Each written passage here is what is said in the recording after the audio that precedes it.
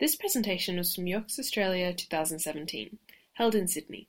For more presentations from this and other conferences, please visit uxaustralia.com.au. It gives me a great deal of pleasure to introduce Elise to the stage. She's going to be talking about searching for consistency amongst people and how they behave. Yeah. All right. Please join me in welcoming Elise to the stage. Thank you.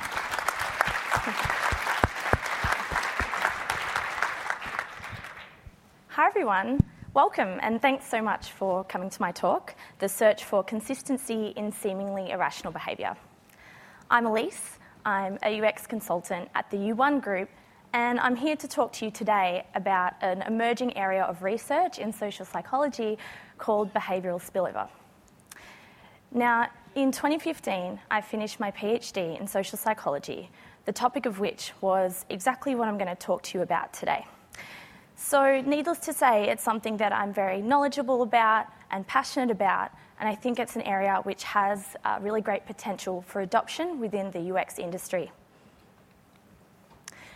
So, the aim of my talk today is firstly to introduce you to the concept of behavioural spillover, to get you to understand how it works, and also to get you to think about how we might apply this area of research when we're conducting research with users and also designing with user behaviour in mind. So let me ask you guys a question, and hands up if you've ever been in this situation. So you're trying to be healthy and maybe you do some exercise, so you go for a run or you go to the gym, only to reward yourself with an ice cream or another indulgent treat later in the day. Me too. What about this scenario? You're trying to save money and you've been doing really well. You're saying no to that smashed avo on toast, but then you impulse buy a latest piece of technology or a fashionable item of clothing. Yeah, me too. So what's going on there? And on the other hand, when we do act consistently with what we're trying to achieve, what makes those behavioural decisions different? So that's what I'm going to be talking to you about today. I'm going to demonstrate that when users don't act in line with their goals or self-interest, they might not be acting irrationally or randomly. It could be due to this thing called negative spillover instead. And if we want to understand, predict, and perhaps design for consistency, then we need to think about this thing called positive spillover. But before I get into all that, let's go back to the beginning. I'll explain how I got here. So when I embarked on my PhD research, I wanted to save the planet. I wanted to be Captain Planet, kind of. But I wanted to find out, what motivates people to be environmentally friendly. But more specifically, what makes people not only perform one pro-environmental behaviour, but perform a lot of them? And beyond that, I wanted to understand that, what makes people, even though they say they care about the environment, not act in a way that's consistent with that. Now, there was a lot of research already about these sort of behavioural trends, and the term spillover had, been popping up here and there, but what was lacking was this, the mechanism behind how this kind of thing happens, and that's where my research came in. So to start with, I had to understand the motivations behind behaviour, what influences behaviour. And the answer to that is a lot of things. A lot of things influences behaviour, but one really big one is goals. The reason being is that, we generally expect that individuals behave in a rational way. That is, we assume that their actions are driven by some sort of desired outcome or desired future state, so their behaviour is therefore goal-driven. So when I talk about goals, what I mean to say is that they're a mental representation of a desired future state. They can be something really abstract, really lifelong, like I have a goal to be a good person, or I have a goal to be financially secure. Or they can also be really simple, concrete, everyday minor things, like I have a goal to eat a snack because I'm hungry, or I have a goal to cuddle my dog Jones because she's cute and fluffy. So goals can be really easily identified in ourselves and others, or they might be a bit harder to determine. So I knew that goals were important, and then I wanted to know, okay, well, why might individuals act inconsistently with these goals? And then when can we expect and therefore perhaps encourage consistency? The potential answer lied in this phenomenon called behavioural spillover. So the definition of behavioural spillover is when the performance of one behaviour influences the performance of another related behaviour. And these behaviours are related via a shared goal. There are two kinds of spillover, positive spillover and negative spillover. And I'll explain both of these using the example of a goal of keeping or getting in shape. Positive spillover is when performing one goal-related behaviour increases the likelihood of performing another behaviour that's related to that same goal. So let's say you're at work and you choose your lunch. You have the option of, maybe a more unhealthy choice like a burger or something, or a healthy kale salad. And you're trying to be healthy, so you choose the kale salad. You get home from work and you're faced with, what can I do after work? You can go to the gym, or you can sit on the couch and binge the latest Netflix show. But you're trying to be healthy, so you decide to go to the gym. Here, there's been a positive spillover between the healthy behaviour at lunch and the healthy behaviour after work. On the flip side, we have negative spillover, which is when performing one goal-related behaviour decreases the likelihood of performing another behaviour that's related to that same goal. So again, you make the healthy choice of the kale salad at work, but then when you get home, you decide on the Netflix over the gym. So here there's been a negative spillover between your behaviour at lunch and your behaviour after work. So like I mentioned before, I don't just want to introduce you to this spillover concept, I want you to understand how it works. So I'm now going to explain to you the mechanism behind spillover. Now, this mechanism is what I proposed and found evidence for in my PhD research, and it came about from combining a couple of different well-founded behavioural theories and applying that to a spillover context. So the way that I conceptualised spillover was via this goal behaviour framework. So this is hierarchically structured, and here you have a goal up the top, what's called a superordinate goal. And that's simply the overarching or overall goal. So keeping with our example, keeping or getting in shape is an example of a superordinate goal. Below that, you have the sub-goals, which are simply more tangible, broken down aspects of the superordinate goal. So for example, fitness and healthy eating might be sub-goals of getting in shape. Below that, you have what's called the means of achieving the goal. So these are simply the behaviours that you can do to achieve your goals. So for example, we have under the sub-goal of fitness, maybe going for a run, doing weights at the gym, under healthy eating, eating a healthy lunch, healthy dinner, etc. So how does this help us explain spillover? Well, the mechanism by which positive spillover occurs is when the behaviours are mentally connected to one another via the superordinate goal or sub-goal. And this is most likely to occur when the goal is either really important to the person and so they're thinking about it all the time, or it's at the top of their mind at the time of the second or subsequent action. So here we have when going for a run is mentally connected to eating a healthy dinner via the goal of keeping in shape, then we would expect a positive spillover. Similarly, it also works with the sub-goal in mind. So if going for a run is mentally connected to doing weights at the gym via the sub-goal of fitness, then we also might expect a positive spillover here. Now, the reason for this is when the behaviours are mentally linked in this way, they're seen as complements. They're seen as complementary to achieving the goal. So they're both considered necessarily performed for goal achievement. So going for a run and healthy eating are complementary behaviours. I need to do both to achieve my goal. And we don't go around saying this out loud to ourselves, but it's sort of what's kind of going on. On the other hand, when we conceptualise negative spillover, this occurs when there's an absence of the mental link to the behaviours and the superordinate or sub-goal. So the behaviours are still seen as similar in some way, but when the goal isn't prominent in the person's mind, they can be seen as substitutes for one another, not complements. Now, there are two main theories as to why this occurs. The first is called licensing. And it's when you use one goal-related behaviour as an excuse or that licenses you to not do the second. So I went for a run, therefore I deserve this cake. And this theory originated from a concept called moral licensing, which came about when researchers were attempting to explain why people, even though they might try to be good most of the time, sometimes made moral transgressions. And the theory suggests that, even though people try to be good, sometimes they use their consistently good behaviour or a particularly nice thing that they've done recently as an excuse for their moral transgression. And you see the same effect even when it's not being moral as the goal. It's fitness, it's finance, it's whatever.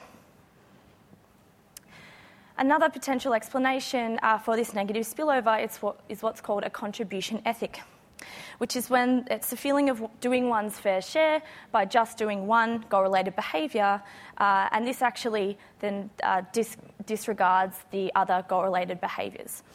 So it's different to moral licensing because where in moral licensing one behaviour is used as an excuse not to do another, in a contribution ethic you do one goal-related behaviour and therefore your goal is achieved or being sufficiently achieved and you don't even think about other behaviours as being goal-relevant anymore.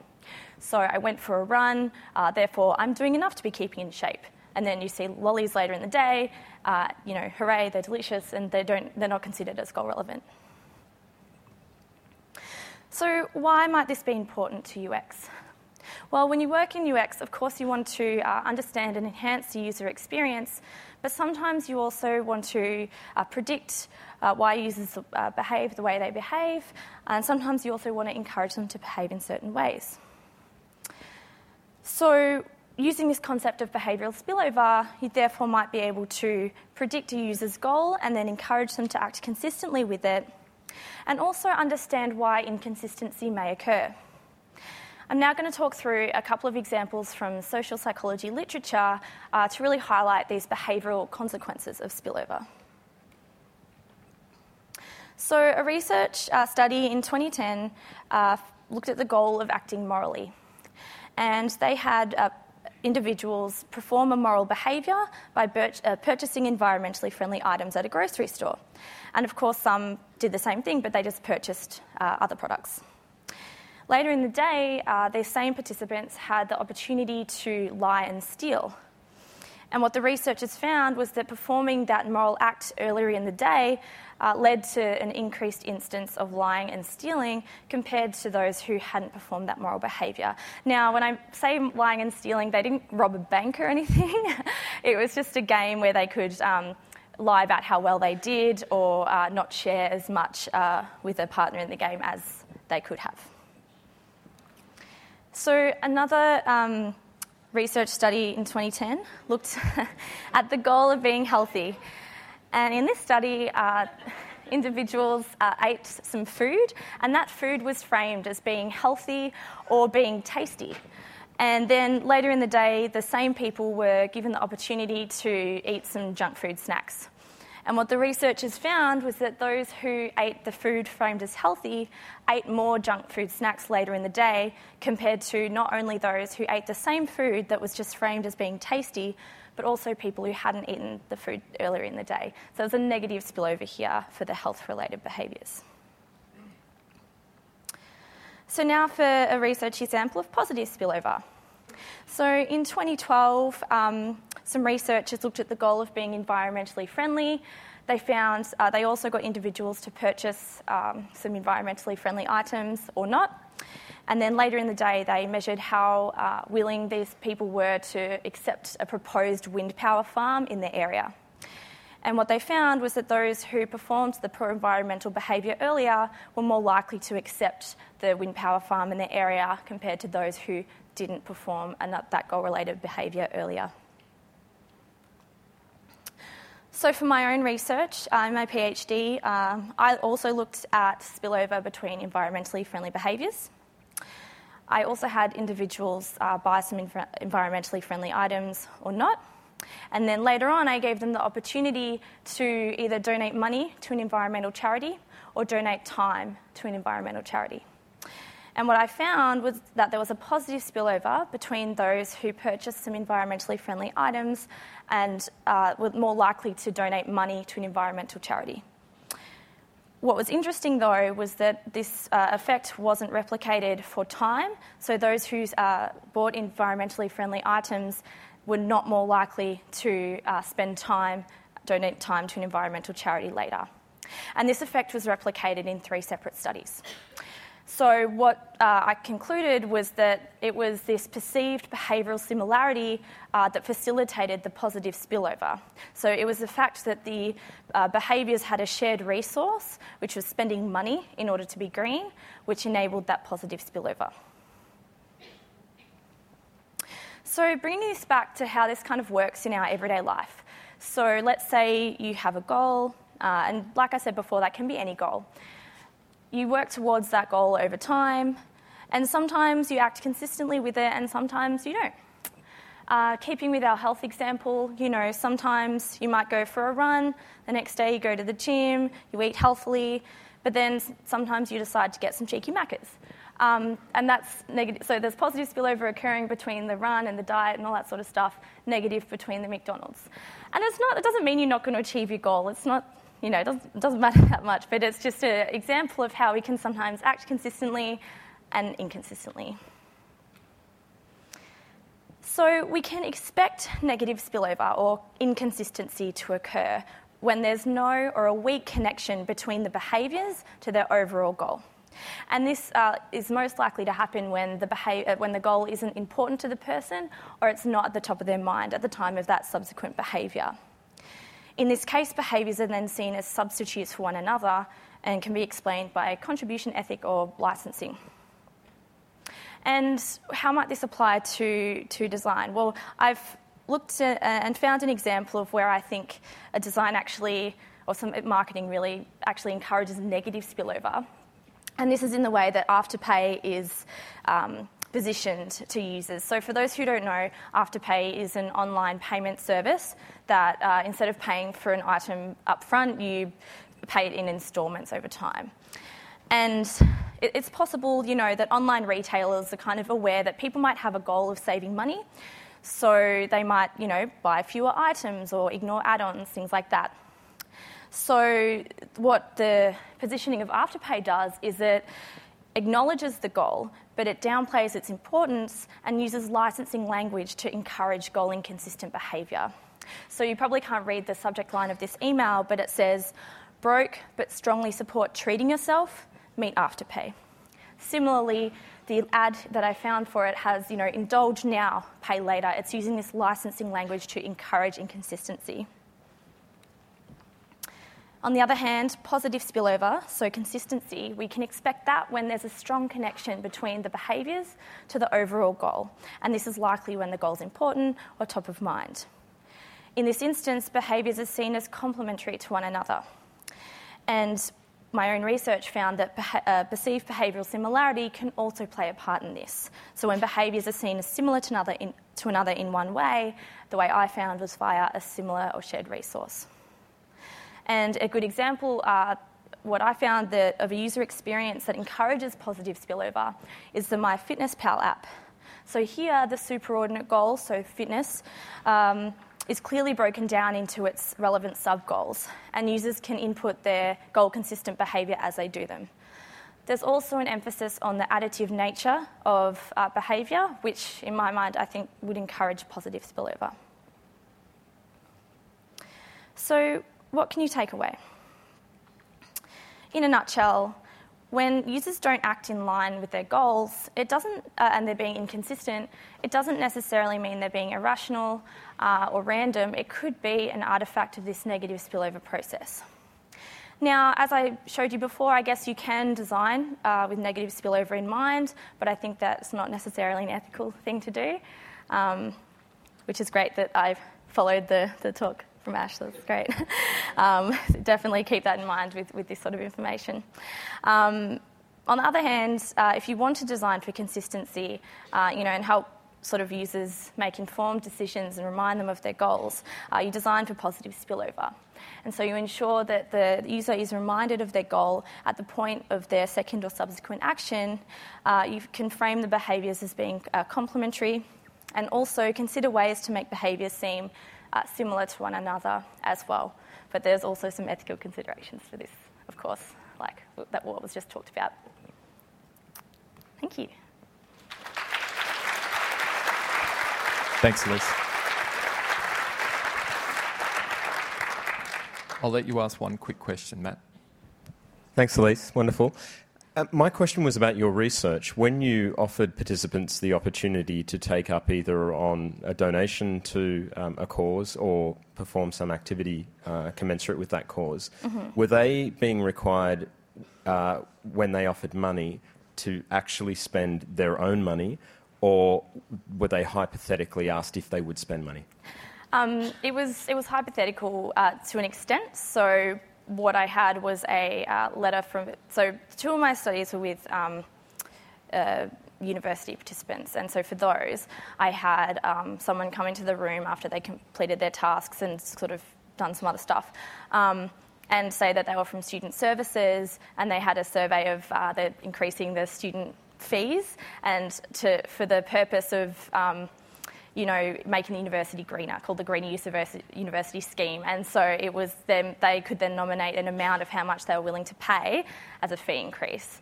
And then for my other study, I had, it was a sort of, a hypothetical charity donation task where they could donate to a green charity, but there was also a whole bunch of other charities they could allocate their money to, which wasn't their money, it was hypothetical, but also they had the option of spending it on themselves as well. So we tried to, simulate behaviour as much as we could, but yeah. Thanks very much, Liz. Thanks. We hope you enjoyed this presentation from UX Australia 2017. For more presentations from this and other conferences, please visit uxaustralia.com.au.